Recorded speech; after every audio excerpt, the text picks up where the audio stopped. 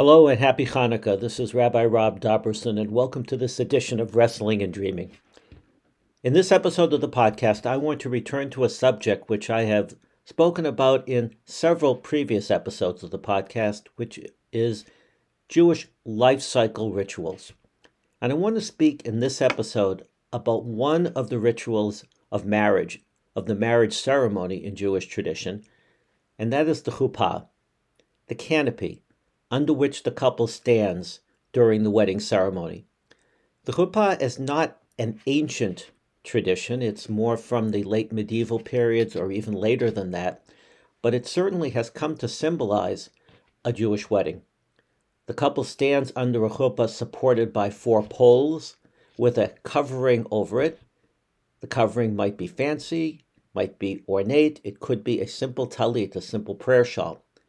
The poles may be, in fact, held by individuals. In fact, in some weddings that I've been to or I've seen, there aren't even poles. It's just people standing and holding the canopy, so to speak, over the couple. That can get a little bit tiring over the course of a wedding ceremony. So usually there are poles, and I'm going to ask you, the way I talk about the chuppah, to picture, in fact, a chuppah with 4 poles and the canopy over the couple, even whether or not there are individuals standing at each of the poles or whether the chuppah is freestanding, doesn't matter to me right now, but I want you to picture that in this particular way as these 4 poles holding up the chuppah. And I want to talk about the chuppah by using an analogy, a metaphor that is not really perfect. And I will admit that it's not perfect, but I think that it is close enough that it makes a very strong statement about what the chuppah is and makes it understandable for us and certainly relevant to this particular week and, in fact, this particular time of week on the Jewish calendar. If you're listening to this on the Thursday of Hanukkah, the day that I've posted it. So something very special is going to happen tomorrow evening, on Friday evening, on the Shabbat of Hanukkah. Just before Shabbat, just before lighting the Shabbat candles, we're going to light the Hanukkah lights. And then, following that, we're going to light the Shabbat lights, the Shabbat candles. The lighting of the Hanukkah lights should take place, of course, before the lighting of the Shabbat candles, because it would be inappropriate and not consistent with Jewish law to light the Hanukkah lights after Shabbat has begun. But according to the tradition, the 2 lights are going to be in different places. It's customary, and it's been customary ever since the time of the Talmud, to place the Hanukkah lights in the window facing the street. The reason for this is what's known as Pirsum Nisa, the Lefarsema Tanes, to publicize the miracle of Hanukkah, to let people know what it is that we're celebrating. Now, of course, when an individual who is not Jewish walks on the street and sees Hanukkah lights in the window, they're not necessarily going to know just by seeing the lights what it is that we're celebrating. Hopefully they will be intrigued enough to find out. But one way or the other, the Hanukkah lights are a statement. They're a statement in the window, out into the street, out in public, that this is a Jewish home, much like the mezuzah is, but you have to go looking for the mezuzah. The Hanukkah lights stand out to somebody walking on the street, and therefore it's identifying the home as a Jewish home celebrating the holiday of Hanukkah. It's for this reason that in the Talmud it says in times of sakana, in times of danger, you don't have to. In fact, you shouldn't put the Hanukkah lights in the window so as not to draw attention to the fact that it's a Jewish home. But hopefully we all feel comfortable enough in this country, even with concerns about anti-Semitism, to place our Hanukkah lights in the window and proudly claim our observance of the holiday. But the idea is that the lights are there in order to be a public statement. The Shabbat candles are different. The Shabbat candles are not put in the window. The Shabbat candles are placed in the usual place, maybe on the dinner table, maybe on a kitchen counter, wherever it is.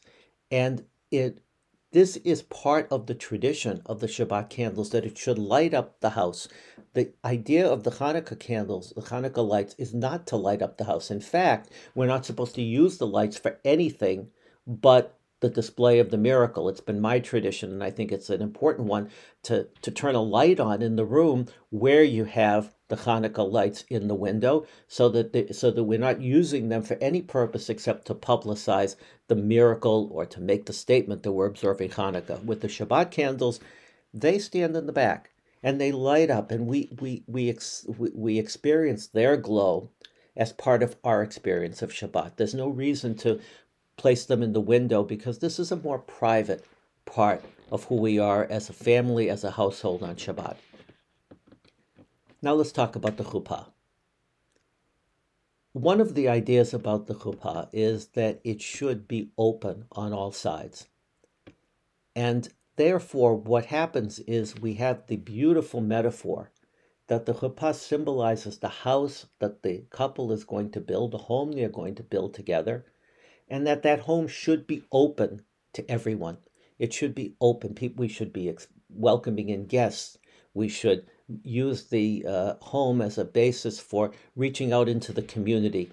People should see us and feel comfortable in our homes. And that's important. But I always emphasize during wedding ceremonies that the chuppah is still a separation.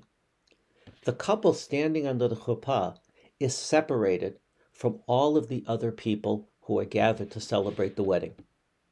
And that's an important statement, because in as much as it's important that the home be open, it is also important that it be a separation, that it be a place of privacy, that it be a place of intimacy, and that what happens inside an individual couple's and family's home, provided, of course, that it is a safe and secure place for all of the people within the home, it's really nobody else's business how the couple, the family, conducts themselves.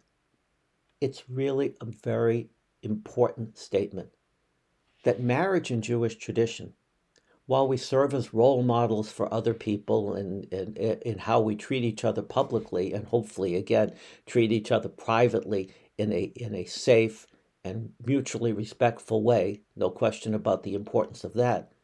But beyond that, there's a piece in which the home represents a sanctuary, a private sanctuary, a place where a family, a couple, can conduct themselves as they see fit and not necessarily worry about what other people may say or think about their relationship.